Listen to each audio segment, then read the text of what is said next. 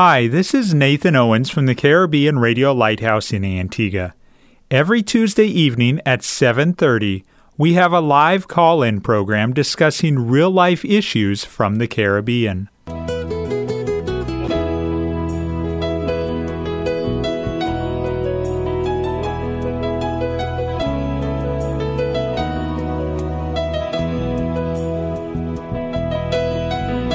Sanctify them through thy truth. Thy word is truth. You're listening to That's Truth, a live call-in program with Dr. David Murphy, designed to answer your questions biblically in this confusing culture. Dr. Murphy has over 30 years of counseling and ministry experience here in the Caribbean and is ready to answer your questions according to truth.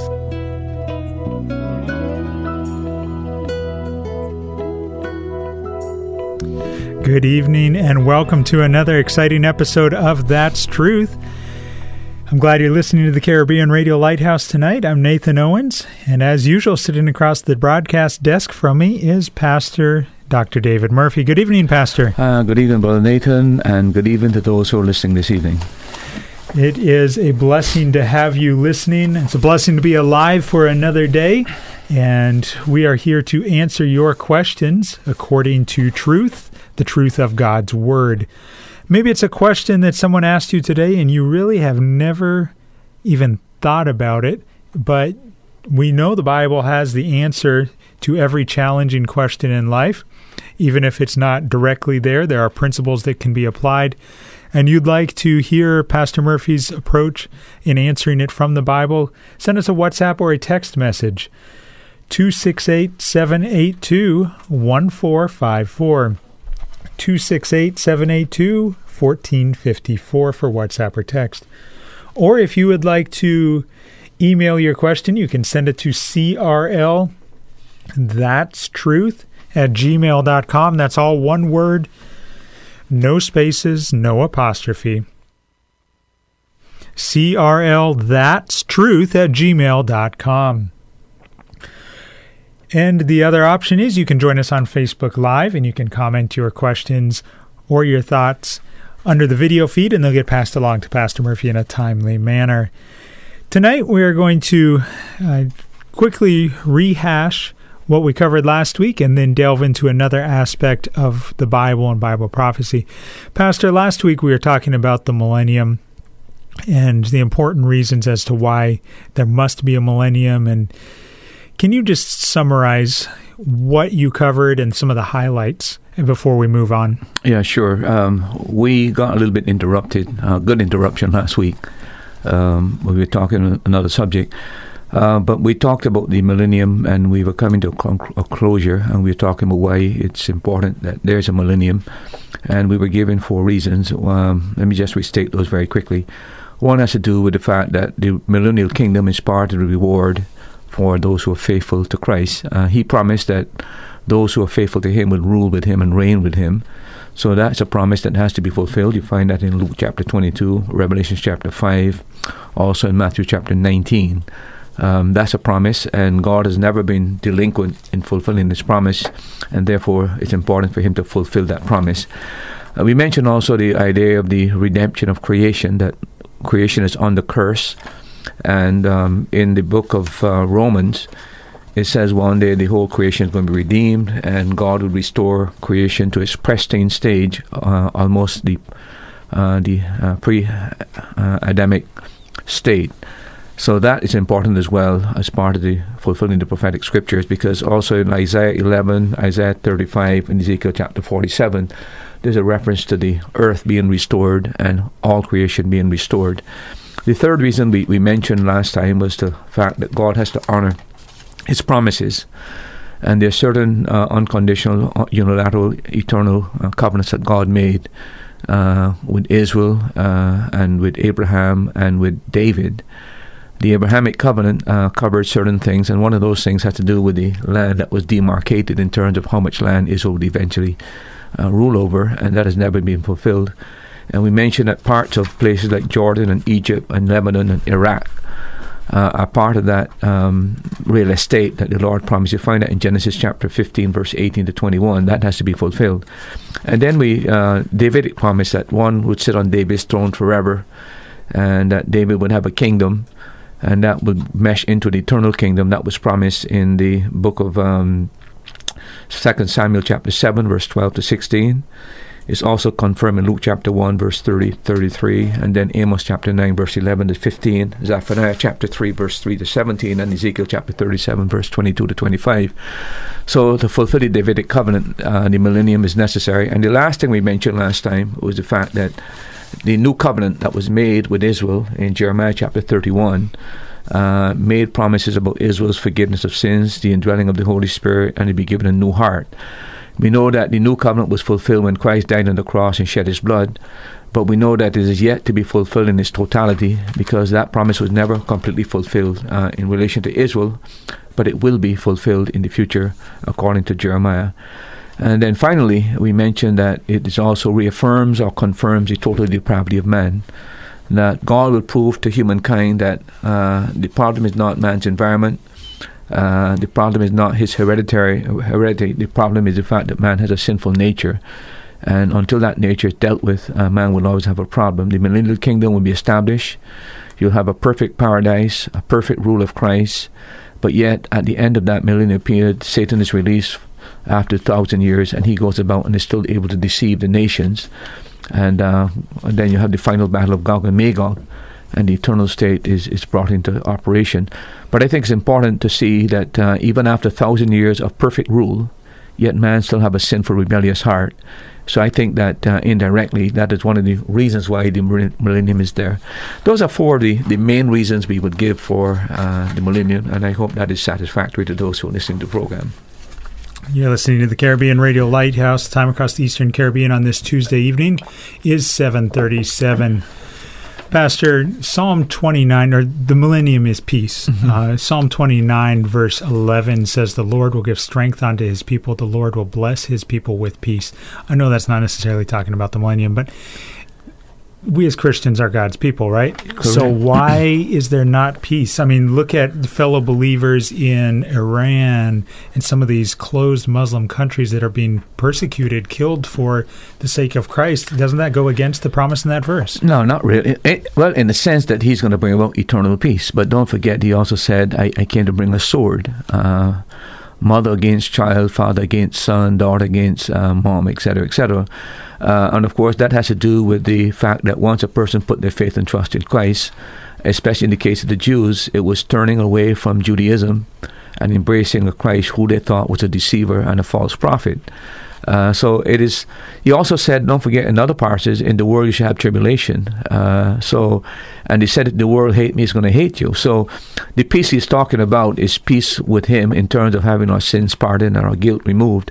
And the ultimate peace that is coming will only come during the millennial rule. But we're not going to have perfect peace down here until we could create a perfect society. But we can't do that because we've got sinful man. It's only when Christ sets up his rule, remove the curse, and then brings in this program of righteousness and holiness, then that peace will be achieved. Meanwhile, we're in a battle, a conflict, and that will continue until the Lord's final return. Let's delve into a little bit different aspect of Bible teaching in that area of the afterlife. And it seems to be a topic that resurges and comes up fairly often, and it seems to be something that's discussed even in the secular media from time to time. Pastor, does the Bible talk about the afterlife? Is it legitimate? Yeah, I think I think anybody that reads the Bible must, unless they're reading the Bible with a closed eye, must understand that there's a lot in the Scripture that talks about the afterlife. There's a mystery about the afterlife, and without God revealing certain things about us, with our own unaided human understanding, we end up in a quandary where we're not too sure what the afterlife is involved. Of course, this great mystery of the afterlife is one of the most consequential mysteries that you find in the Bible, because a lot has to do with what's going to happen after we die, where we're going, etc., etc. And nothing haunts man more than the thought of death or the fear of death. And those of you who have not thought about death, wait until you get to about 45 or 50. Then it becomes such a reality to you that you become very conscious that you're just here for a short space of time. So in every culture, whether it be past, present, or even the future, people long to understand the mystery about death and what comes after the afterlife. I'd like to just say, by way of introduction, that really there are only 5 sources of information about the afterlife.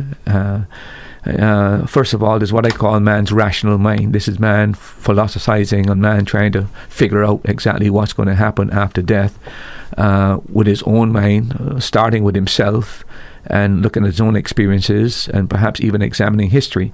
But it is man's rational mind trying to sort out what's going on.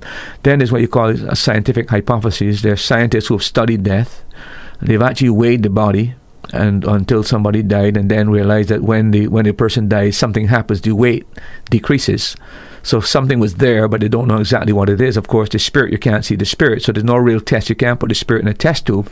But there are scientists who have actually tried to explore this mystery of death and have not been able to come up with any final... and then there are the occultic claims about death, especially those who are involved in necromancy and seances and theosophy, etc., who begin to call up the dead and supposed to reputed to be speaking to the dead, etc., etc. That's another area that when it comes to the afterlife, that people are trying to probe and remove the curtain, peep into the dark room to find out exactly what is going on. And then the fourth source of knowledge, of course, is these what you call near-life experiences. Recently, there have been a prolific amount of books have been written on this subject, and the opinions of people who've had these experiences or witnessed them, they are at variance with each other, and sometimes they seem to contradict each other, so we're in a state of confusion. The fifth source of information, of course, is the Scriptures. What does God reveal? Now, you can boil down these 5 sources of information into 2. Is either what God says or what man says. So all the other 4 basically is what man says. So when it comes to this whole topic of the afterlife, we either turn to man for final answers to this question, or we turn to what God has revealed to us in His Word to get a definitive solution to the problem. As a Christian, as a believer, I think the only proper resource and the only reliable resource on the afterlife is what the Bible tells us about the afterlife. But Pastor, someone's personal experience is so much more meaningful than how you interpret how a book is written, right? Well, that's not necessarily true. You remember that Peter, in the book of reciting what happened to him on the Mount of Transfiguration, I don't remember the story in the book of, I think it's 2nd or 1st Peter, where he said that we saw the Lord's glory, and he's referring to the Mount of Transfiguration, but then he says we have a more sure word of prophecy. In other words, we had the experience, but we got something even surer than that, which is the word of God. So Peter elevated the word of God above experience, and it's not experience that defines the word or interprets the word. It's the word of God that defines experience and interprets experience. So the word of God is far above human experience. And the thing about it, Nathan, is that when you've got conflicting experiences now, whose experience is true, right? And don't forget as well that you have a devil that deceives. He can take your experience and he can mislead you in your experience. That's why you need something that's authentic, something that is transcendent, something that's supernatural, something that's absolute. And that's where the Bible comes in. So you're saying that in this day and age of emotionalism and experience, people putting experience above other things, that the Bible should really be our basis of truth. Yeah, this has been the evangelical, fundamental, traditional position of the church. You've got all kind of deviant experiences that people talk about. If you read church history, people have gone off on a limb. People have gone off into error, and it all had to do with experience. Those who have stuck to the Scriptures have always believed that the Bible is the final authority, and we judge public opinion, we judge experience, we judge our own understanding of how we interpret by the Scripture. Without that safeguard, every man becomes a law unto himself, and every man can use his experience as a basis for interpreting reality. But you need something surer than human experience. You need the Word of God, and that's why the Scripture is so important. If you've just tuned in, you're listening to the Caribbean Radio Lighthouse. The name of the program is That's Truth. It's a live interactive call-in program. The voice that you hear teaching is that of Pastor Murphy, the pastor of Grace Baptist Church in Antigua. Tonight we are talking about the afterlife, and I know there are questions out there. I know you have questions in your mind about it. Don't hesitate to give us a call, and the phone to be put line on the phone line. And the phone number to be put live on the air is 268-462-7420.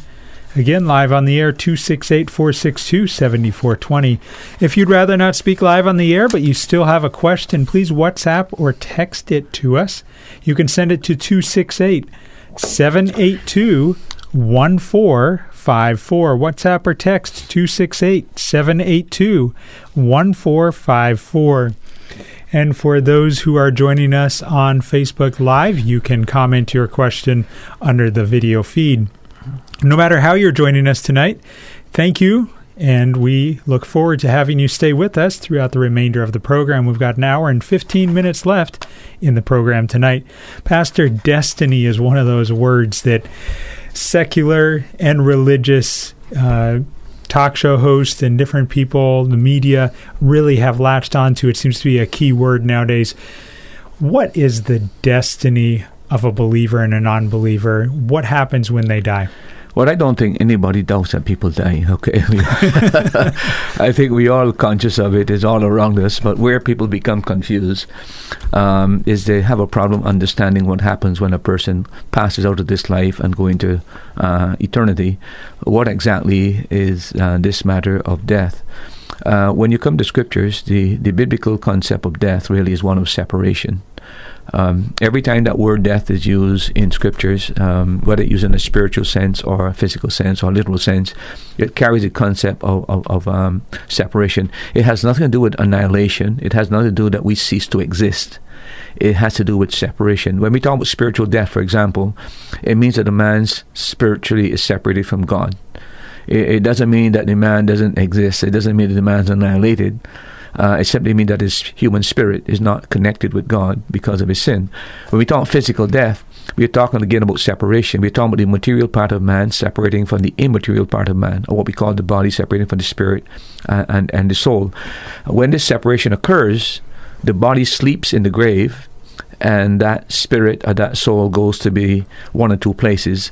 That means you're either going to go to be with the Lord, or it means that you're going to go to what is called hell or Hades.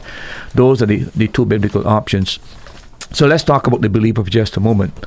What happens then when a believer comes to the final stage in his life, where he dies and where his body and his soul separates? By the way, I don't know if you can help me here, Nathan, but if you look at Ecclesiastes 12:7, and read that for us. Ecclesiastes 12:7 says, "Then shall the dust return to the earth as it was, and the spirit shall return unto God who gave it." Yeah, I don't. That verse is so clear. And remember, this is an Old Testament verse coming from the book of Ecclesiastes, that the body goes to the grave and the spirit goes to be with the Lord.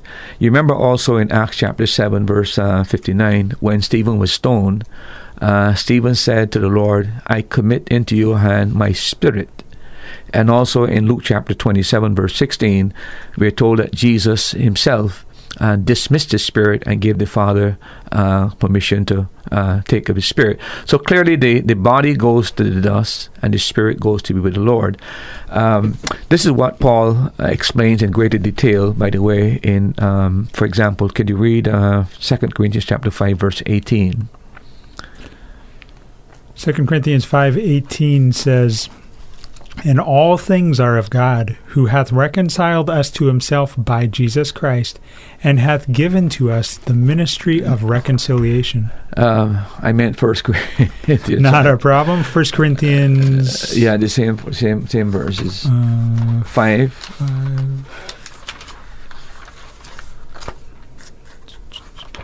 5:8. 5:8 says, "Therefore, let us keep the feast, not of old leaven, neither the leaven of malice and wickedness, but the unleavened bread of sincerity and truth." I got the wrong verse there. This is where Paul says, absent from the body is to be present with the Lord. It's right there in Corinthians. I'm not too sure why I've got that as a different verse. But and then he's talking about having a desire to depart and to go with the Lord. Philippians 1:21 and 23. It's another reference that would help you to see clearly there what happens to the believer. Philippians 1, verse 21 and 23. Philippians 1, 21 and 23. Okay. For to me to live is Christ, and to die is gain. But if I live in the flesh, this is the fruit of my labor, yet shall I choose what I shall choose, I what not. For I am in a strait betwixt two, having a desire to depart and to be with Christ, which is far better. Yeah, that's the choice that Paul has. He's aware that he's in a quandary. Should he stay with the Philippians and minister to them, or should he choose the option of going to be with the Lord? And very clearly there in that particular passage, he indicates that if he leave, he go directly into the presence of God. Yeah. Pastor, we have a caller from Antigua. Thank you for calling, and go ahead with your question, please. Hello, are you there? All right. Sorry we weren't able to get you on the air, but if you call back, we will put you on the air as soon as you call back. Mm-hmm.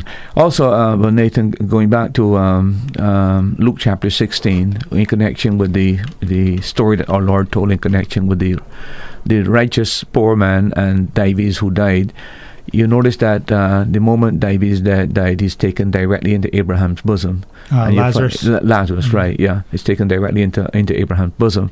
So, according to Paul, Philippians chapter 1, verse 21, 23, absent from the body is to be present with the Lord, and he has a departure to be with the Lord.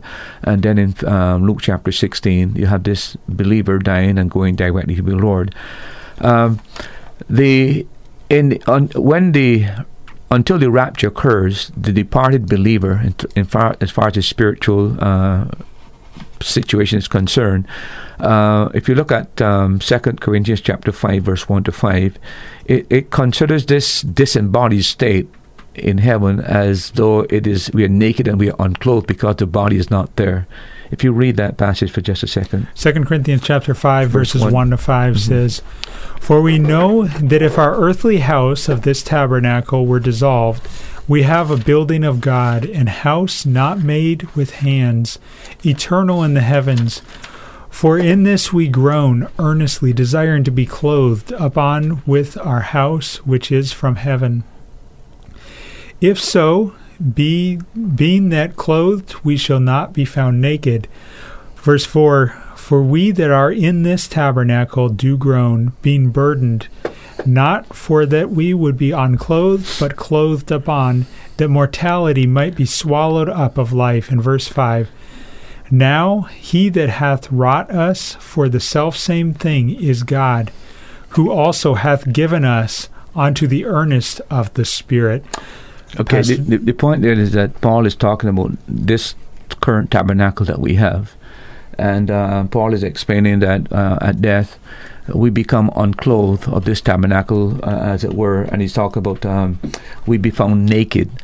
That's an expression to explain that the disembodied spirit of the believer goes in the presence of the Lord because his body sleeps in the grave. When we read now 1 Corinthians chapter 14, verse 4, verse 14 to 16, at the rapture, you find that the spirit of the believer comes with the Lord, and the body is raised, and there's a reuniting of the spirit and the body of the believer.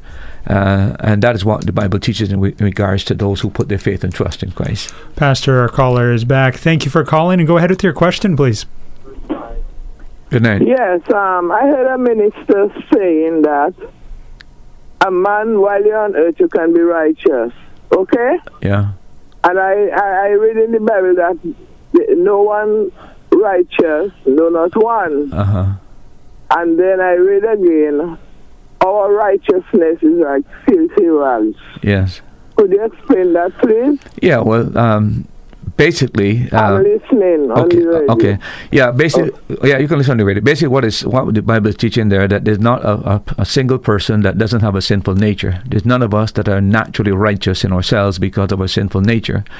When the Bible says our righteousness is filthy rags, it's talking about no matter what good we try to do, to achieve a relationship with God outside of Jesus Christ, that even the good things we do is tarnished because our motive is wrong, and there's no righteousness that we have in ourselves that we can present to God as acceptable before God. But we can become righteous through our faith and trust in Jesus Christ. Paul tells us in the book of Romans chapter 4 and chapter 5 that when a person put their faith and trust in Jesus Christ, God does two things. Number one, he pardons that person from all their sin and offers forgiveness. But number two, it says that the righteousness of Christ is imputed to the believer. And that word imputed means to put to that person's account. It's like I am in the red and I have a debt and I don't have any funds, and somebody put some credit in there so that now they impute that to my account, they put that to my account. So the believer becomes righteous not because he has any righteousness in his own, but the righteousness of Christ is imputed to the believer, and God sees the believer in Christ just as righteous as Christ, and that's why God can pardon the believer and forgive the believer, and that's what is called justification. It means that God, the judge of the universe, pardons you, but it means more than that. It means that he imputes to you the righteousness of Christ, and he treats you as though you are a person who's righteous. Not that you are literally righteous in the sense that you have achieved it, but Christ's righteousness is put towards your account. Now, after that happens, the Holy Spirit, of course, is dwelling in the believer, and the Holy Spirit's job, because he's holy, is to move the believer towards sanctification. And what that means is that the Holy Spirit cleans us up from the inside and gives us victory over sin so that we no longer are slaves to sin. We can have victory over sin, though not perfectly, yet progressively the believer should be able to deal with problems and habits that are debilitating and are causing the relationship between himself and God to be strained. And that's the Holy Spirit's job. So as we read the Word of God, sanctify them through thy truth, the Holy Spirit takes the Word of God and cleans the believer up and gets us to begin to think as God thinks, in the patterns that God thinks, so that the mind becomes renewed, and we pursue holiness and righteousness, because the Bible says without these things we will not see God. So I hope I'm clear on the matter. A person who is not saved has no righteousness. He's a sinner, and he has a sin nature. The only way he can be made righteous is if he's pardoned of his sin and have the righteousness of Christ imputed to his account. Once that is done, God declares him righteous, and God treats him righteously. The Holy Spirit is given to the believer and begins to move the believer towards holiness and perfection. Thank you very much for that question. And Pastor, just a follow-up to that. Is it possible for me as a believer on this earth in my human body to reach a point of sinlessness? Because 1 John chapter 5 and verse 18 says, we know that whosoever is born of God, and I'm born of God because I'm a Christian, sinneth not. Yeah. Again, John Wesley, for example, one of the biggest mistakes that John Wesley made in his life was to believe in sinless perfection. And it's that same passage there that he held on to. But what Wesley failed to understand is the Greek language. It's not he that is God of God does not sin. It is he that God does not continuously commit sin. The Greek language is the tense there is the linear tense, which is the present tense, which has to do with continuous action. So it's not saying that a believer cannot sin, but it's saying that a believer cannot go on living in sin, habitually living in sin. That's what the text is saying. And by the way, when you come to Romans chapter 6, which we are now doing in our church on Sunday nights, Paul makes the same emphasis there, that the believer has been made dead to sin. And that means dead to the domination of sin, the control of sin, the mastery of sin. Sin is no longer in control of the believer's life, because the power of sin has been broken the moment a person puts their faith and trust in Jesus Christ. So we're not going to have sinless perfection down here, because we still have the sinful nature. But we should be progressively moving in the direction of holiness and righteousness as we go on in the Christian life. You're listening to the Caribbean Radio Lighthouse. The name of the program is That's Truth. That's a live interactive call-in program. We still have 1 hour left on the program, so go ahead and WhatsApp your friends, your family. Maybe they're even in Canada or the UK or somewhere else, another continent, another part of the world. go ahead and message them. They can listen online at www.radiolighthouse.org, or you can go to Facebook Live and join us. Go to the Caribbean Radio Lighthouse Facebook page, or you can listen online or listen at 1160 AM or 92.3 FM if you are in Antigua. The phone line is available and ready for another call. The number is 268-462-7420 to be put live on the air. I'll give that to you a little bit slower. 268-462-7420. If you'd rather WhatsApp or text your question, you can send it to 268-782-1454. Pastor, you were explaining to us about what the destiny is, or what happens to a believer and a non-believer when they die. Yeah, as far as the believer, I just mentioned the believer, let's talk about the unbeliever for just a moment. He has a different destiny than the Christian, and the Bible makes it clear that when a person who is not a believer dies, he immediately goes into a place called Hades, where he is under conscious, unrelenting torment. We don't like to talk about this, but you cannot read Luke chapter 16, Nathan, read Luke 16, verse 22 to 23, and it's very, very clear that this is our Lord teaching, and we can't make light of what our Lord teaches in that passage. And it came to pass that the beggar died and was carried by the angels into Abraham's bosom. The rich man also died and was buried. And in hell he lifted up his eyes, being in torments, and seen Abraham afar off and Lazarus in his bosom. The thing that some people claim is that this is a parable. What is a parable or not? Let's assume it's a parable. By the way, it is clearly not a parable in terms of the biblical term, because not in any parable is any person's name given. Yeah. That is the point there. But let's even assume it's a parable. A parable teaches something. And whatever you look at the parable, basically is teaching you there that two people die. One goes to a place of comfort. One goes to a place of torment. And I don't think anybody can draw any... can confuse those two concepts.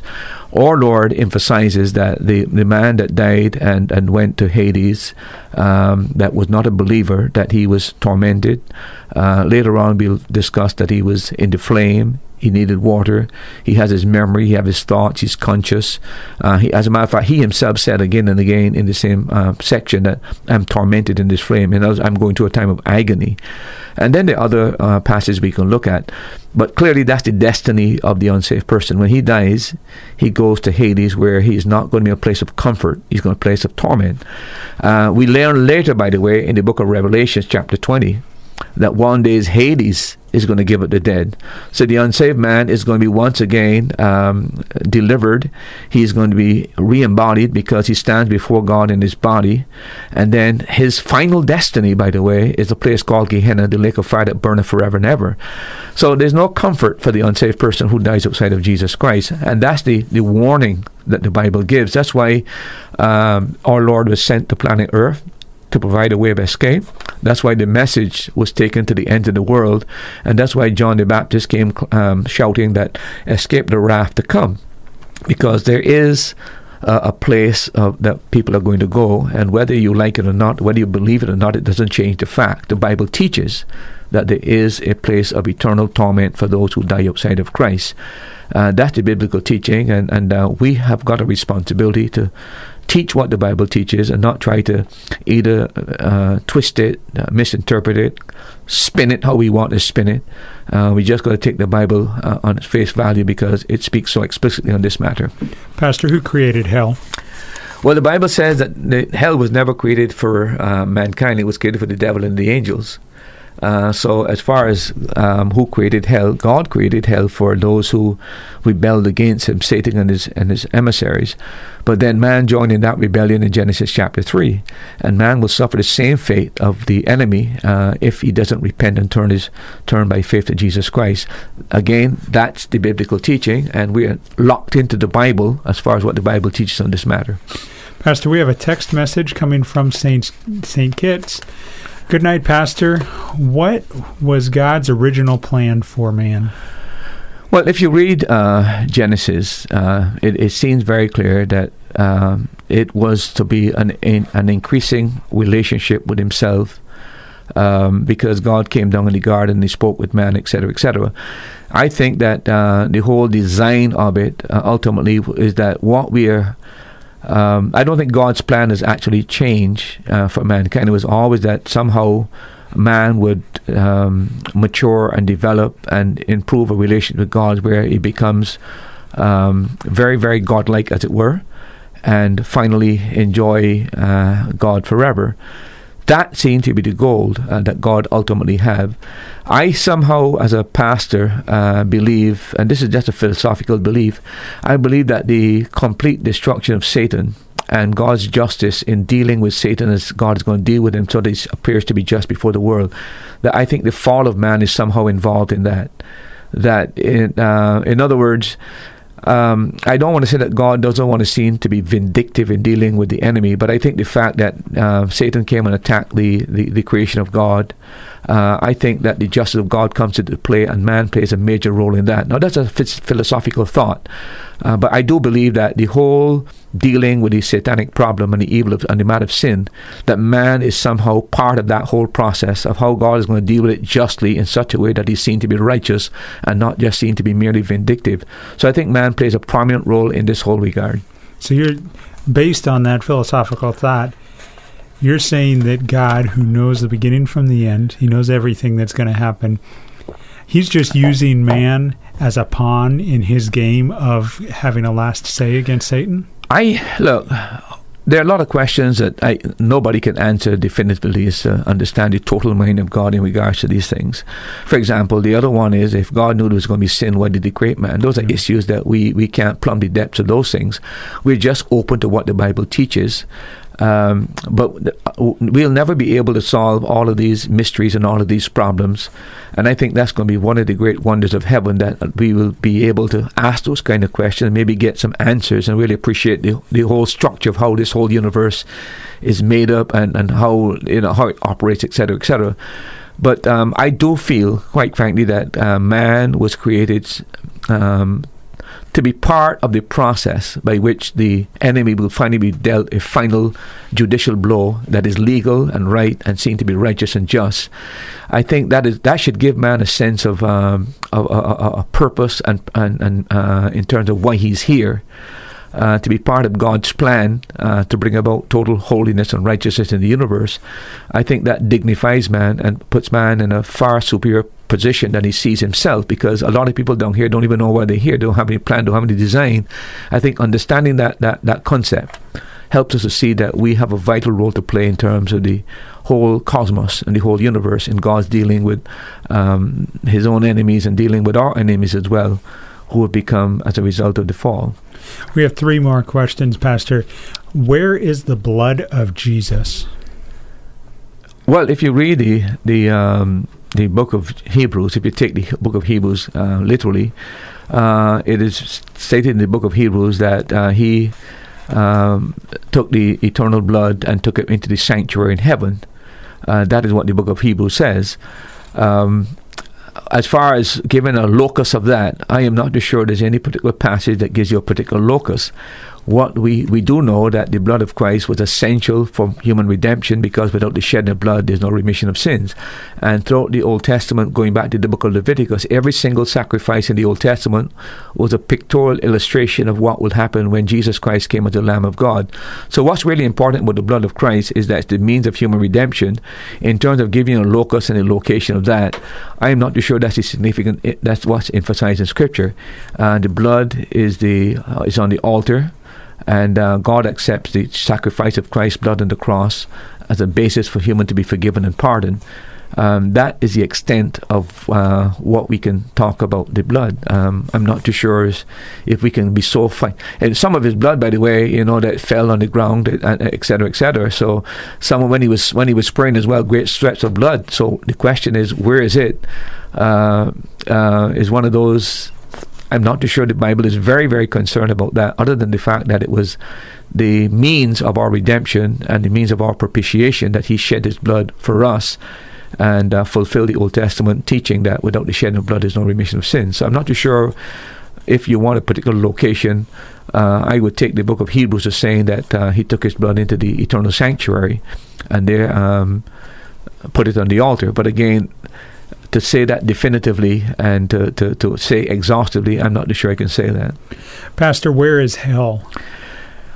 Well, we know that Hades is in the center of the earth. I don't think there's any doubt about that. Hades, in terms of where Gehenna is going to be, the eternal lake of fire, I'm not too sure where that's going to be. But I do know that it's a place prepared, because in every reference in the Old Testament and in the New Testament, because Hades and Sheol are the same place. And if you read the Old Testament, it talks about Sheol being in the center of the earth. That seems to be the location the Bible gives about Sheol. In terms of Gehenna, we just told that there's a Gehenna of fire prepared for the devil and his angels. Is that going to be a burning star in the future that is confined? We don't know. We're just warned that this is what God says, and we just got to accept what God has said it. We all like to probe into these things to find out the mystery of all these things, but look, the greatest mystery of all is God himself. Another great mystery is creation. I mean, it's hard to, from a human perspective, to just imagine a person so powerful that he can speak worlds into existence. When you think of the stars, for example, who can comprehend that in our galaxy you have 1 billion stars and you got 1 billion galaxies? Now tell me who can comprehend that. Mm-hmm. But these are things that are revealed to us, and we've got to either accept them or reject them. But I think the evidence that there's a God far excels being an atheist, because everything we know that has beauty and form and shape and design, there's a designer. And I think that according to the book of Romans, we know there's a God for the things that are made. We're not stupid. None of us will ever buy the idea that a watch could ever happen. I could never persuade to anybody on planet Earth that a watch just appeared, or that I put it in a box and I spin it 1 million times and it just came out in every form. And a single cell in your body is more complex than the watch on your hand. It's more complex than the computer that you have. One single cell in your body. Now you explain that. I'm either left to blind atheism, where I ignore all my rational thinking, what I know on earth, or I embrace what the Bible teaches on these matters. Pastor, one final question from this listener. When will time cease? Well, we know one thing, that there was eternity before there was time. And we know that with the creation of the world, time began as far as God creating time. The Bible makes it quite clear that one day it is coming where there be no time. In other words, there be no sun. There's no moon. We get all of our directions. Enough people know that from the sun and the moon, basically. But the Bible said the Lamb would be the light of the throne and God would be there. So there'd be no need for that. So there'll be a timeless world. That is what the Bible teaches. And this is something we look forward to, and we just look. Most of what we have in Scripture, we accept by faith. We believe that God's revealed these things. We believe the Bible is true because of several reasons, and one of the great reasons, of course, is the fulfilled prophecy. Nobody disputes that the Bible prophesied things 800 years before, 500, 600 before, and they have come to pass. And the fact too that our lives have been changed as a result of putting our faith and trust in Jesus Christ. So it comes down to a matter of accepting these things by faith, because there's no other way, no other basis. I haven't seen God personally. I haven't seen God. God's invisible. But I've got to trust what the Bible teaches me on these matters. In recent times, there's been a lot of talk, a lot of emphasis about near-death experiences, and you referenced that already. How do you view those in light of a biblical worldview? Well, you'll be surprised that some of the best-selling books today are books that deal with this whole matter of near-death experience, what they call NEDs, near-death experiences. They make movies out of some of them. Oh, yeah. And the books that you can get online are like, I Googled it today, Embracing the Light, Saved by the Light, Lessons from the Light, Light Beyond, Near Life, Near Death in ICU, 23 Minutes in Hell. And then Dr. Eben Alexander came out with a book recently called Proofs of Heaven, a neurosurgeon's journey into the afterlife. And, so there's so many different books that are written on this subject today. My whole view on that basically is that this thought of near-life experiences and going through death and coming back is not new. That's the first thing people got to understand. During the Middle Ages, that was so common. As a matter of fact, if you read Dante's book, The Inferno, a lot of that is the imaginary going to death and coming back, etc., etc. There are people that use it as a tool of evangelism in the Middle Ages. People said that they went to hell and came back and used that in their preaching, etc., etc. So this is nothing new, basically. The other thing I would say about this, that when you look at all of these books that are written, this subjective collection of NDEs, really, they are widely divergent and they are sometimes irreconcilable. Some would say that they went and there was a hell. Most are talking about they saw this light. So whatever you're getting, you're not getting any kind of conciliation between these things. People are giving divergent views. The question is, therefore, if what one person is saying differs from the other person, who are we supposed to accept? That puts us in the realm where we're into human speculation and human innuendo, etc. We've got to have something more substantial, something we can depend on, and that's where the Bible comes in. The other thing I would say, Nathan, is that these near-death experiences are not death themselves. The fact that you went near death, you didn't mean you go to death. The fact that you came back, you didn't die. So you really don't know what happened after you die. See, this is something that... But some of these individuals are pronounced dead on the operating table. Their heart stops, and then they come back. So you're saying they really didn't die? I am saying that when you die permanently. Okay. I am saying that some of these people have been resuscitated. There's no question about that. The people who've been unconscious for a period of time, for years sometimes, and then suddenly they come back. But they cannot recount going into death, etc., and give you the experience. So we got to be very careful we don't give too much weight to these people who say they've been on the other side and come back, and the inconsistency of what they're saying is what bothers me. If life after death is as these people are saying, you've got different views on it, etc., and then you become confused now. Which one is the one to accept? So I think we've got to be very, very careful about that. And by the way, the only people who ever died and came back never wrote a book, and they never had a talk show either to deal with it. These are people in the Bible, like Lazarus, who was dead for 4 days, and the case of Elijah raising the widow's child, and Christ raising the widow of Nain's son. When Jonah, did he die? Some people believe that Jonah died in the belly of the wave. It's up to speculation. Nobody really knows. But the point is that none of these people who we know authentically died and came back and was raised by Christ, none of them wrote a book. None of them did a talk show that what had happened. We don't know exactly what has happened. So I think that we're in a realm where we're trying to speculate. The other thing is this. You remember Paul had the experience in 2 Corinthians chapter 12, where Paul went up to the third heaven. And Paul was so reserved. He said, I saw things and heard things that I could not even mention. I wouldn't even mention. Today, everybody want to make $1 million, and the best way to make $1 million is to say you went there and everybody going to buy the book. So he was so reserved in what he was prepared to reveal, what he had seen. We've got people today, I think, that their motive, I'm not too sure if their motive is totally pure, but I think we've got to be careful about that. The other thing I would like to say finally, Nathan, is that there's only one reliable source of information about the after death, and that's the Scriptures. If you want something that you can trust, something you can believe in, something you can depend on, you've got to go to the Scriptures, because a lot of these near-death experiences seem more akin to occultic experiences and what is called the New Age movement experiences. They're not in harmony with what the Bible teaches about life after death. So we should go back to the Bible, find out what God says in the Word about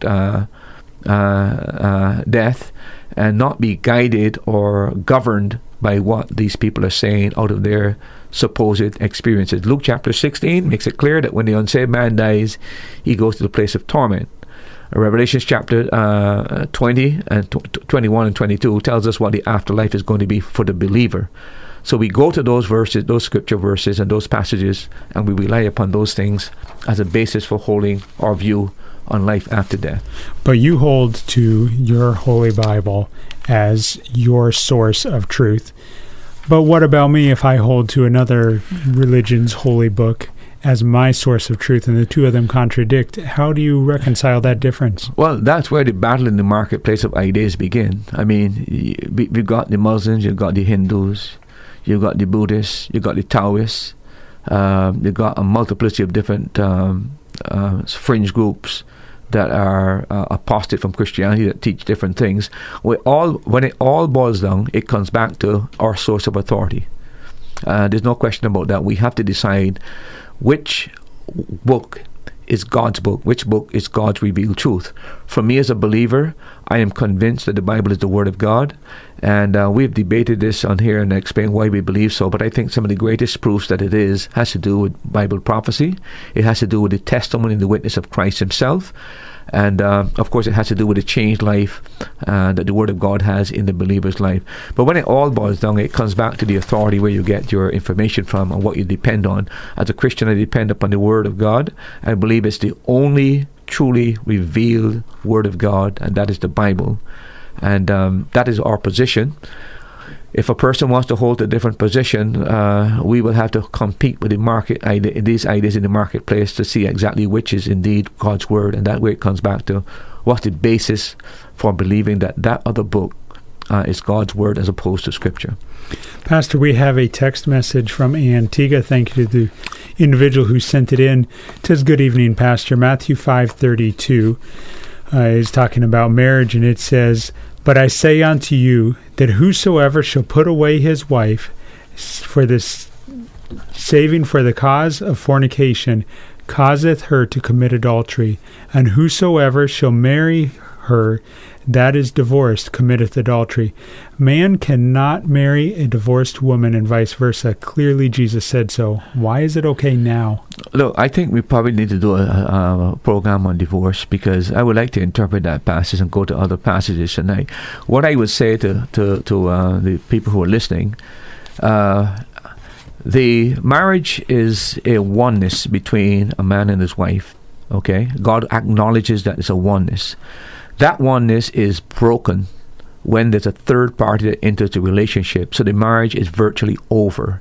It's not that I'm recommending that infidelity leads to divorce, but a person who is faithful in the relationship has a right, if they so choose, once that oneness is violated.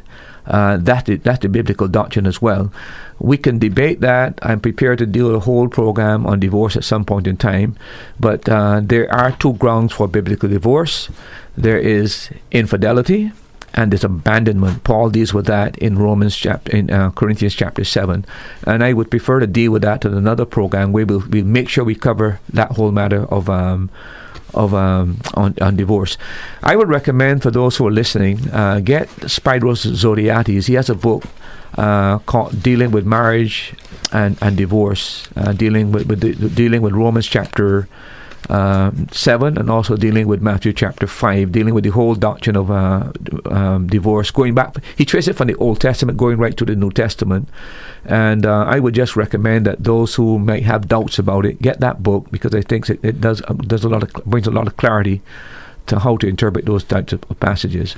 Pastor, is that a case of using man's written words in order to interpret the Bible as what is common or what we want to accept in this day and age? No, I think what happens is that we got to understand that a lot of things that we read in the English Bible, for whatever reason, we have to get to the core Greek meaning behind a lot of the things. For example, you just quoted John chapter 1 John 5, that he that is born of God does not sin. Yeah. Again, if you read that, it would mean then that I don't know who will be saved then. Right?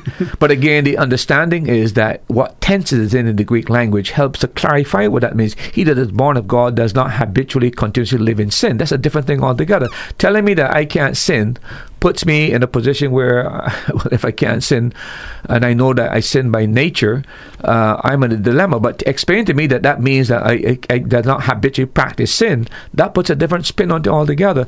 And that's why you need sometimes to get behind the biblical word, what they mean, get into the grammar, and try to understand the syntax of the Greek language. A lot of things that people are confused about can be clarified to a great extent if they had a little bit of knowledge of either the Hebrew or the Greek language. Let me just say something, by the way. All the major cults, Yep. All the, including the Seventh-day Adventists, including the Jehovah's Witness, all of them got off track because the founders of those religions never knew any Greek, never knew any Hebrew, and they just took the English Bible and was misled. I've said this in the pulpit in our church. I could never come up with a new idea that I would ever push unless I had somebody, if I didn't know the entire Greek structure, whatever, to help clarify what that verse is teaching or what it is, because I recognize that we cannot totally express in the English language the precision that is there in the Greek language and the nuances that are there in the Greek language. By the way, we know this.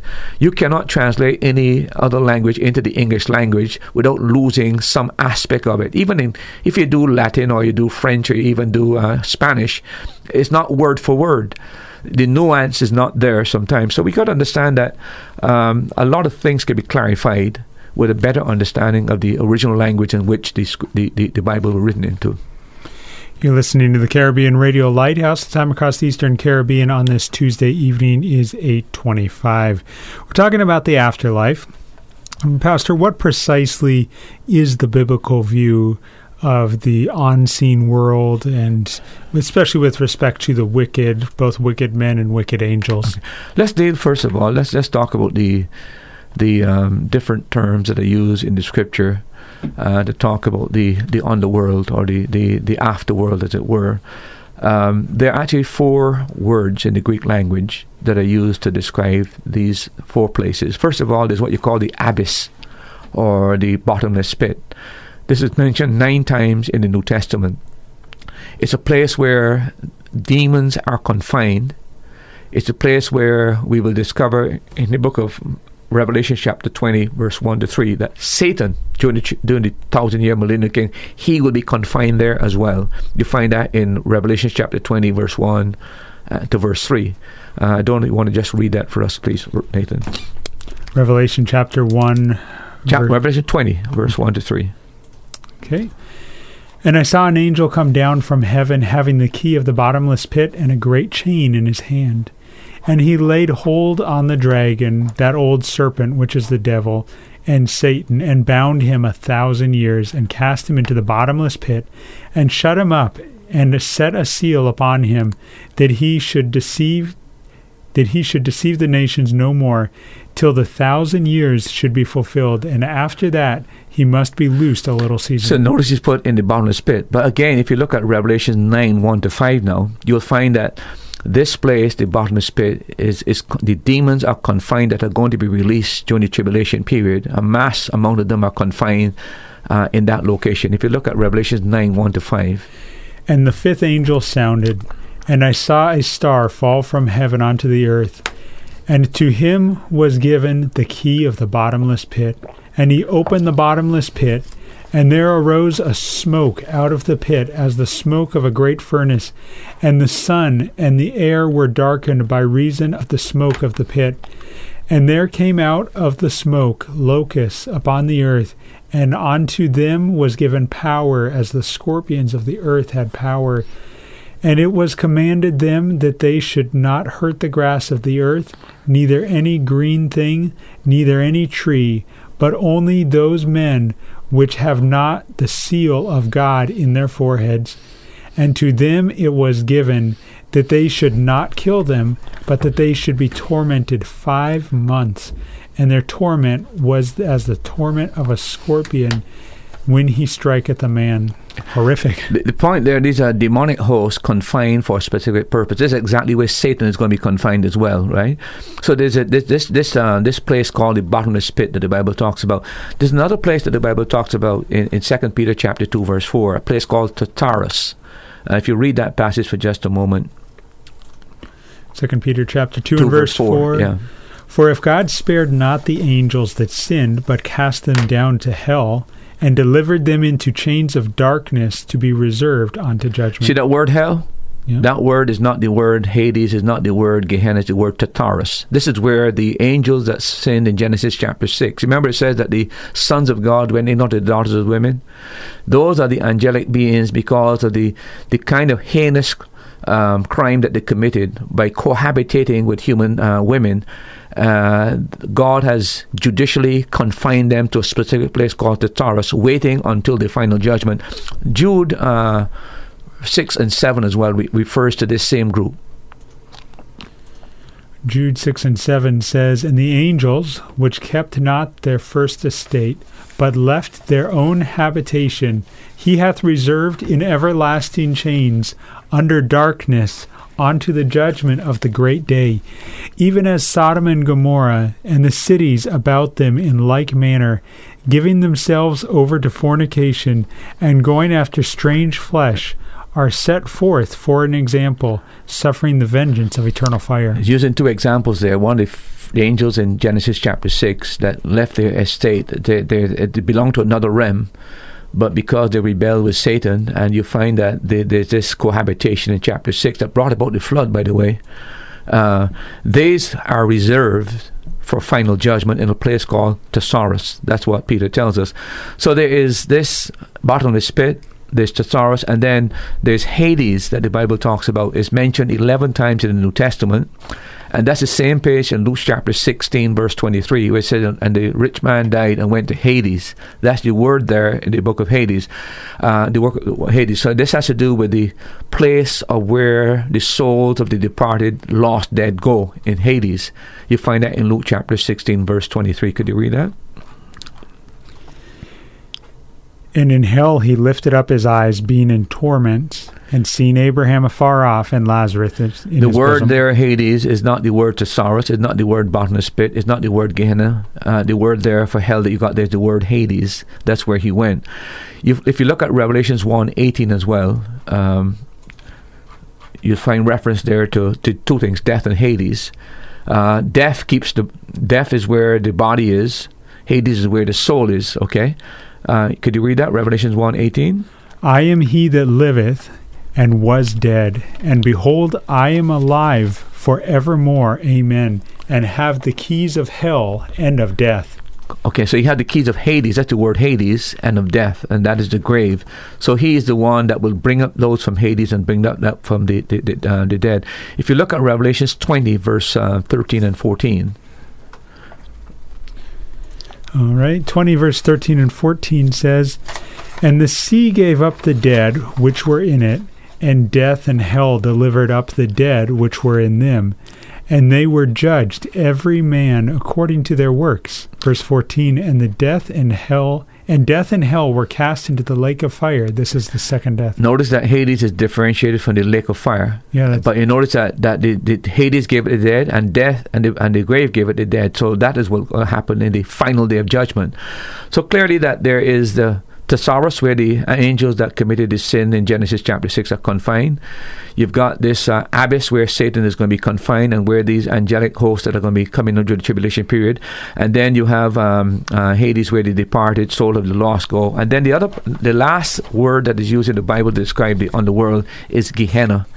That is mentioned 12 times in the New Testament, and this is going to be the final abode of the lost. In Revelations 20, you'll find that death and Hades are cast into the lake of fire, and this is the final place, what we call hell for eternity. So there are 4 different places that are mentioned. The angelic hosts that have fallen have their place, the abyss, and the god Thesaurus. The unsaved man goes to Hades first, but finally he ends up in Gehenna. That's the biblical doctrine in terms of where the unsaved man goes. You're listening to the Caribbean Radio Lighthouse. The time across the Eastern Caribbean is 8:33. I'm glad that you have tuned in to CRL tonight. You're listening to the program That's Truth. It is a live interactive call-in program. You can WhatsApp or text your question to 1-268-782-1454, or you can call and be put live on the air. And we have a caller right now. Pastor, thank you for calling, and go ahead with your question, please. Hello? Yes, sir. Yes, good night. Hello, good night. Good night, sir. Dr. Murphy, what is the tribulation?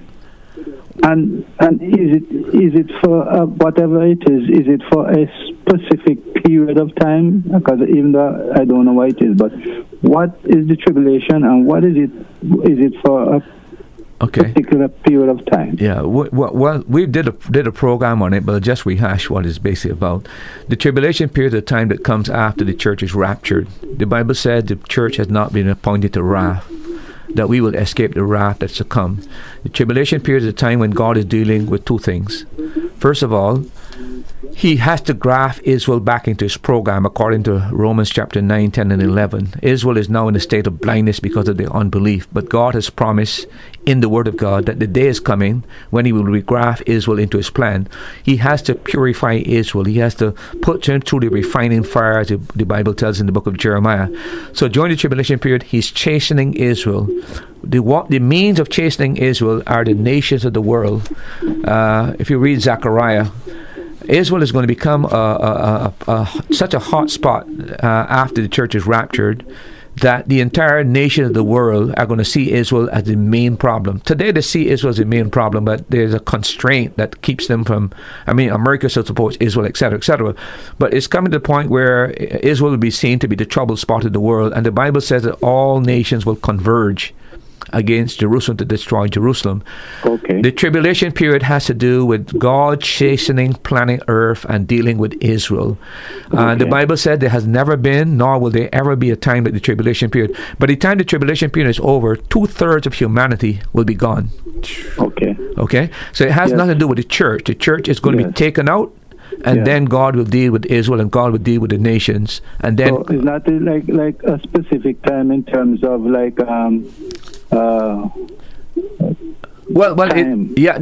book just after the rapture. But Daniel gives us a time frame. Daniel tells us that there's going to be a 7-year period where the Antichrist will sign a peace pact with Israel, offering Israel peace. Israel will buy into that. And then in the middle of that period, 7.5 years, he breaks the contract, sets up his idol, claims that he is God. Thessalonians talks about that. But this is all future.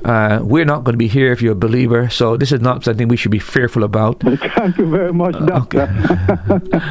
Thank you very much. I hope I will not be here. Well, if you know Christ the Savior, sir, you will not be here. We have not been appointed to wrath. The Bible tells us we are not appointed to wrath. God is going to set... look, let me use an example here. It's like, you remember that before the flood came, Enoch was translated? Yes. I think that is a picture of what's going to happen to the church. There's always a New Testament counterpart to some Old Testament truth, and just like Enoch was raptured or translated before the flood, that's exactly what's going to happen to God's people. Very good. We will not be here. Thank the Lord. God bless you. Okay, sir. Thank you very much for the call. Thanks for calling. Appreciate that. Thank you so very much. You're welcome, sir. Have a blessed night. The phone line is now available. If you have a question, you can call in. Be put live on the air, 268-462-7420.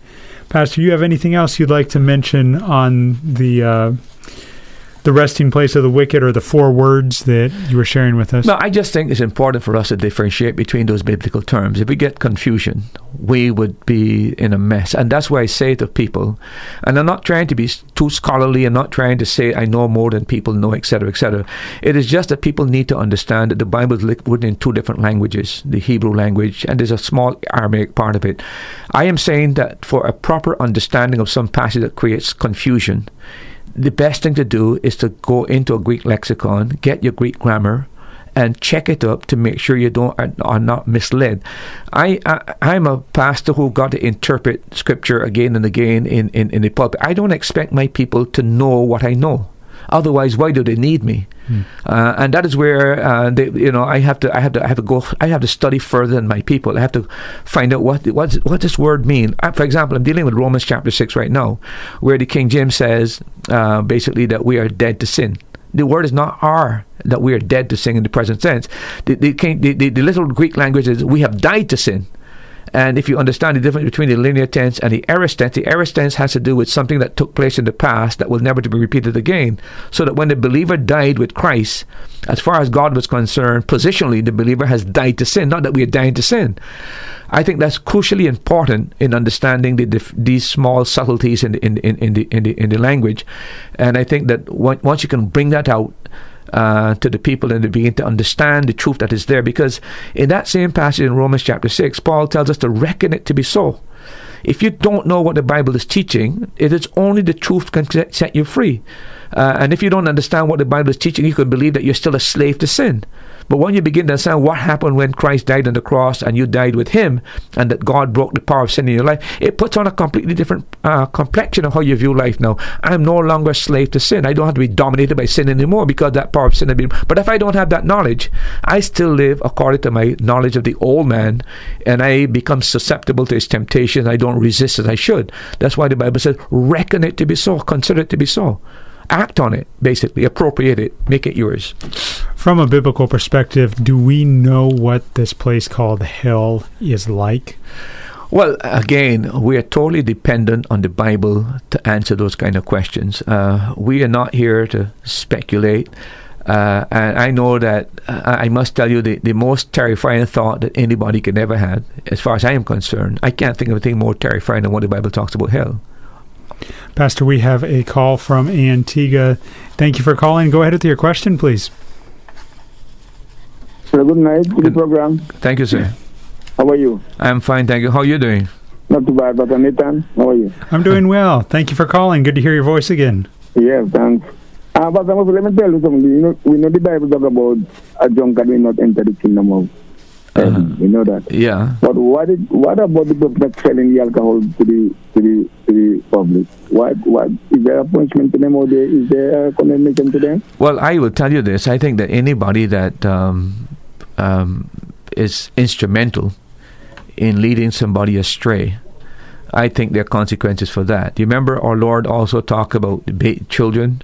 If you put a stumbling block in the way of a child, he said it's better for you to have a millstone put around your neck and be thrown into the ocean, into the sea, basically. Yeah. There's no question about that. People who are used, for example, take the drug pushers that sell marijuana and crack and stuff to people and destroy their minds. You can be absolutely sure that they're going to be held accountable for that. We don't do things without these people that traffic in women and children and abuse children and stuff like that. Their day is coming. We can't be instruments of destruction and ruining people's lives without having consequences. So you can be absolutely sure that people who are selling these kind of things that cause people to be destroyed and ruined, I believe that they're going to be held accountable and there'll be judgment for that. Look, my dad died an alcoholic, and I often blame the shop where he would go on evenings and stuff like that. And I know he's a responsible being as well. But I'm not going to sell somebody poison if I know it's poisoning the system. I'm not going to sell cigarettes where I know that I'm giving people cancer. I know that. Why am I doing it? Just for the almighty dollar? And that's what it's all about. Money. The Bible said the love of money is the root of all evil, and I have no doubt about that. The man that pushes drugs, what do you think he's pushing drugs? It's about money, right? And they're going to discover in that day that there's something more important than money. That's a man's soul. The Bible says, what should man give in exchange for his soul? The whole universe is not worth one single soul. Now think about that for just a moment, right? The whole universe, all that's in the universe, is not worth one soul, and yet we're instruments in destroying that one soul. The day of accountability is coming, and these people can be absolutely sure they're going to stand before God and give an account and be held accountable for the ruined lives of so many people that they would, at this point in time, are not thinking about, not considering, but the consequences are coming. Okay, then. Thank you very much for your call. And yeah. Okay. Take care. God bless. God bless as well. You have a good weekend, sir. You too. We appreciate you faithfully listening and calling in with questions. Pastor, a question or a comment. Good evening, Brother Nathan and Pastor Murphy. This is coming from Dominica.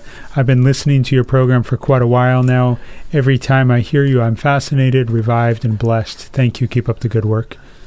Question? Just a comment, just a word of encouragement. I would like to thank the person who sent that in, because the times when you're doing a program, you don't even know what effect you're having. But I want to thank you for the encouraging words. And I would like to say this. You may not agree with everything I'm teaching, but I really believe with all my heart. I believe the Bible is the Word of God. I believe it has the answers to our problems. And I do believe that when it's properly interpreted, it helps us to be able to find those solutions that we need to find while we're on this meandering world of confusion. But going back to the caller's question about selling alcohol, what is your advice to the individual who has been looking for work for a while and they have an opportunity to serve as a waitress or a waiter at a store, not a store, a restaurant, and one of the things they would be required to do is to serve alcohol? I think that's a very ticklish one. When I say that, I don't want to seem as though I'm telling you to go in and just, you got 4 kids to take care of, you got 5 kids, and this is what you've got. I would say if I were you in a position like that, I would be working my way out of that kind of a situation, because we got to live by our conscience. If we think something is wrong, we should not be participants in it. And I know that people have a different view in terms of the alcoholic use, that there's moderation, etc., etc. I think that, quite frankly, I think it's been the ruin of too many lives. As a matter of fact, alcohol, the death to alcohol and the health issue, alcohol far excel the use of marijuana and even crack and cocaine. People don't talk about it now because we've been normalized and people accept it as it is.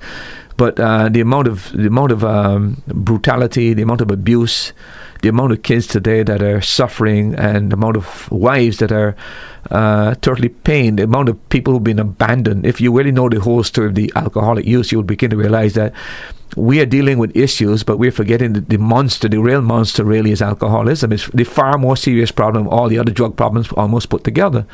But it has been accepted, and therefore we don't say much about it. When I say we, I'm talking about the general public. But I would say to people that I would not encourage people to use alcohol. And I know that you might find yourself in a position where you have an uneasy conscience. I would suggest to you to work your way out of it and try to find something where you're more at ease with your conscience. But that's a reality. I just would recommend that. That would be my recommendation. You're listening to That's Truth, a live interactive call-in program. We've had a lot of interaction from you tonight, and thank you for that. Thank you for those of you who still have yet to send in your questions. We are looking forward to your interaction. That's what the program is about.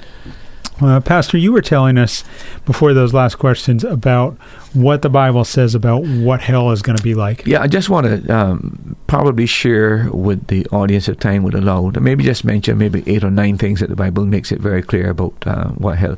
Number one, I would like to say that hell is a literal place. Our Lord, in His teaching, made that clear, that hell is a literal place where people go after death. 11 times out of 12 times in the Bible, it's the Lord that uses the word Gehenna.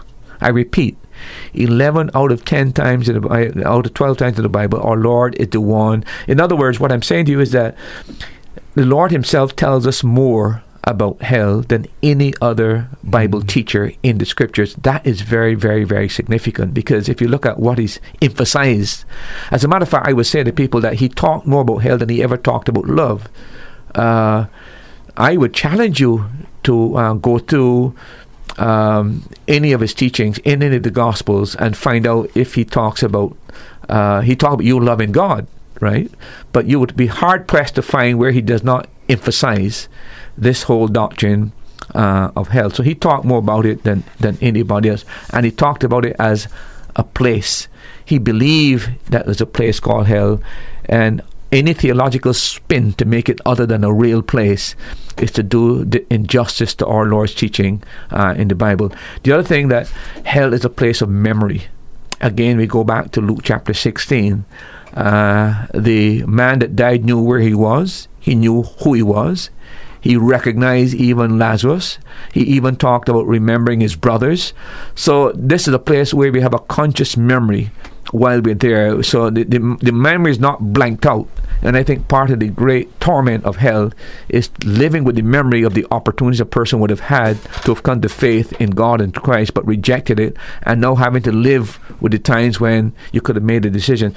Hell is also a place of torment. Again and again in Luke chapter 16, the man said, I am in torment. He says, don't come into this place of torment. You can't read those verses of Scripture and it would come to any other interpretation unless you come to it with a presupposition that there's no hell. But you cannot read those passages of Scripture without understanding and face them very honestly. This is what the Bible teaches. It's not what I want to believe. the thing to me is that it's, if the Bible didn't teach about hell, I would find it hard to believe it. So I don't have a choice in those matters. We are boxed into what God has revealed in His Word, and if this were not true, Christ would have clarified it, Paul would have clarified it, and I'm sure that the other New Testament writers would have done the same. Hell is also a place of unquenchable fire. In Luke chapter 16, verse 24, the man said, I am in agony or tormented in the flames. In Matthew chapter 6, 13, verse 41 and 42, he calls it the furnace of fire. In Mark chapter 9, he said, where the worm dieth not, nor the fire is not quenched. These are not my words. These are Christ's words Himself. They're not Paul's words either, not Peter's words. They're the very words that come from the mouth of Christ in those passages of Scripture. He is authentic. He's real. He knows the beginning from the end because He's God. And He's warning us that we must not dilly-dally or philander with this teaching. We've got to accept this teaching as it is. The other thing I would say about hell, the fifth thing is that hell is a place of separation, where we would be eternally separated from God. Will that be worse than the actual burning, do you think? I guess that's maybe not a fair question. Not a fair question, but the thought that you're living in a place where there's no presence of God, no control, no restraint of God, that all restraint is removed of evil, basically. People think it's fun to, I'll have some fun in hell with my friends. You're in for shocker. Yeah. But could you read 2 Thessalonians 1:9 for just a minute, please? 2 Thessalonians 1:9 says, who shall be punished with everlasting destruction from the presence of the Lord and from the glory of His power? That's exactly from the presence. So we're not going to, right now, even down here on earth, this is a place of evil and corruption and a fallen nature, yet God is still superintending. The Holy Spirit is still here. He still works to His church. So there is a control element where there's restraint. But when all of that is gone, God is gone, the Spirit of God, the Son of God, there's no presence of God where this place is. One cannot conceive what that will be, the horrors of that scenery. And then hell is a place of unspeakable misery, sorrow, anger, and pain. Matthew chapter 13, verse 42 said there be weeping and gnashing of teeth. Now, I'm doing a study on outer darkness, and that's one of the terms that I use. Every time that word is used, gnashing of teeth and weeping, it always talks about anguish and agony and anger and bitterness and resentment. It has nothing to do with remorse, as people want to make it. Every single use of that word in the New Testament, every single time it is used, and used in the Septuagint as well, it has to do with agony, pain, resentment, anger, bitterness, etc.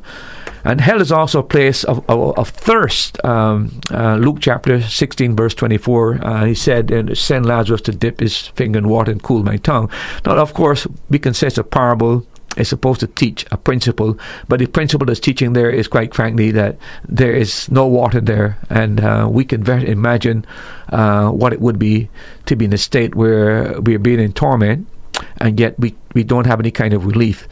The biblical teaching, the picture that's there, is one of grave pain and anguish. And then there's only, other thing I like to say, there's only one other place besides hell, and that is heaven. You're either going to paradise or you're going to perdition.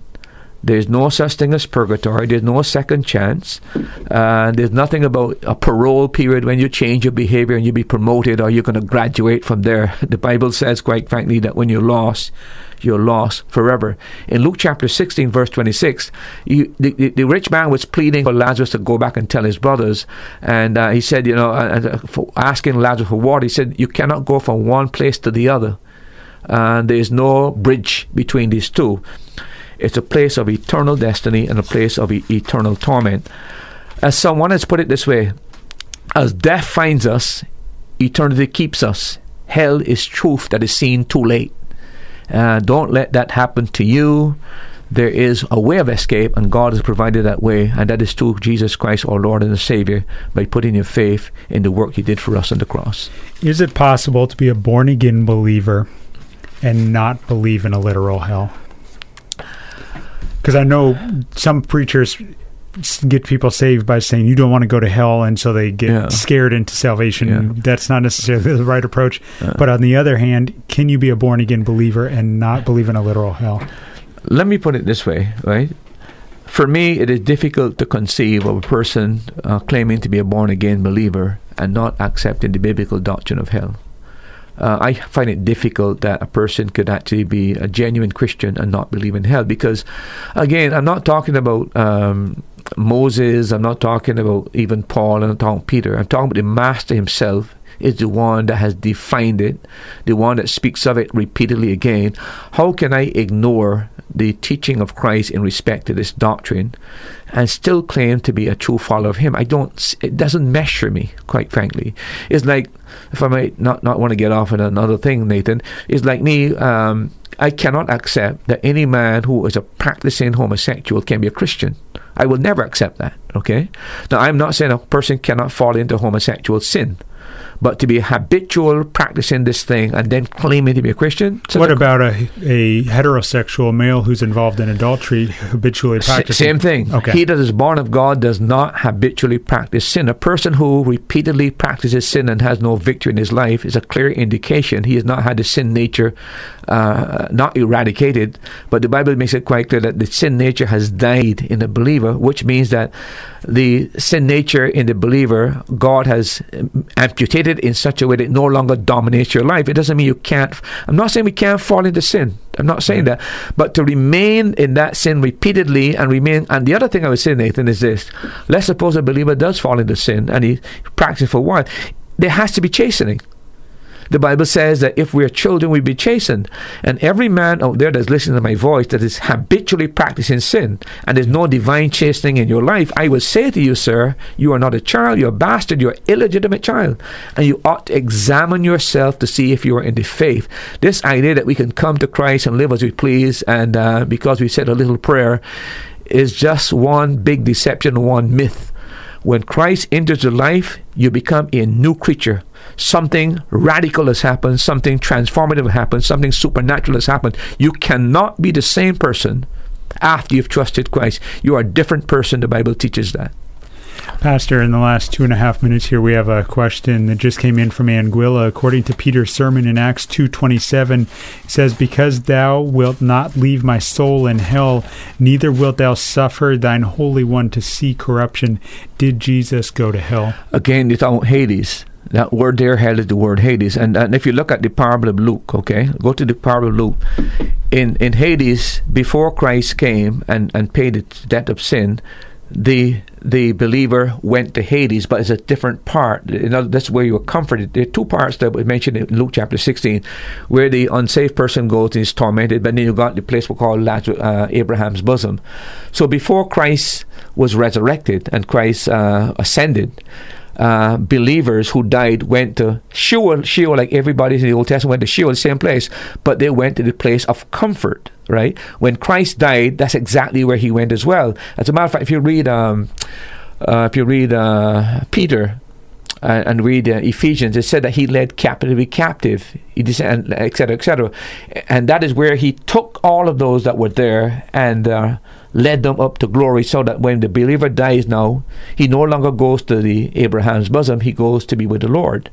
So it's not saying he went to hell in the sense that he went to Gehenna. He went to Hades, in the place where Abraham's bosom is. And then, well, we'll come back to Peter, where it talks about he went and he preached unto the spirits in prison. Peter does mention that as well. Pastor, another question that just came in.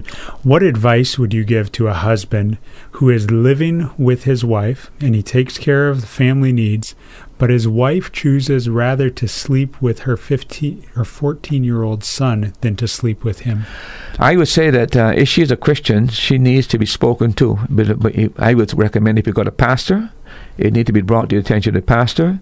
If you have a trusted friend that both of you respect and they're a good Christian that could counsel you, But that can never be right. I think that person, if they're a believer, again, that person need to be instructed. Read Corinthians chapter 7.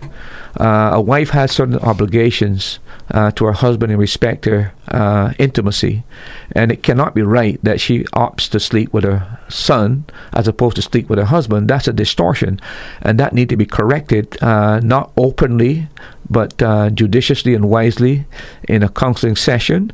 And I think that need to be dealt with. But I don't think that should continue. To my mind, that is totally wrong. What about in the case that she's not a believer? Even if she's not a believer, I think she ought to be confronted. And I think that the pastor ought to be able to sit down and talk with her.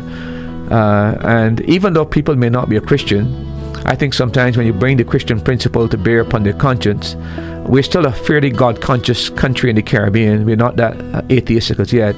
I believe it would help her to see what the biblical teaching is on this matter. Pastor, in 20 seconds, do you believe in a literal hell, and why? I believe in a literal hell.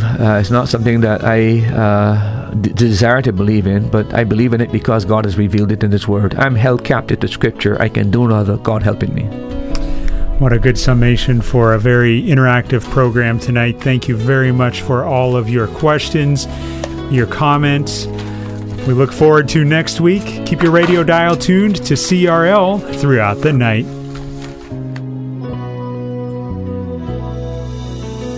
Thank you for joining us for today's program. We pray that the Holy Spirit uses the truths shared from God's Word to strengthen your faith. Now you've heard it. That's truth.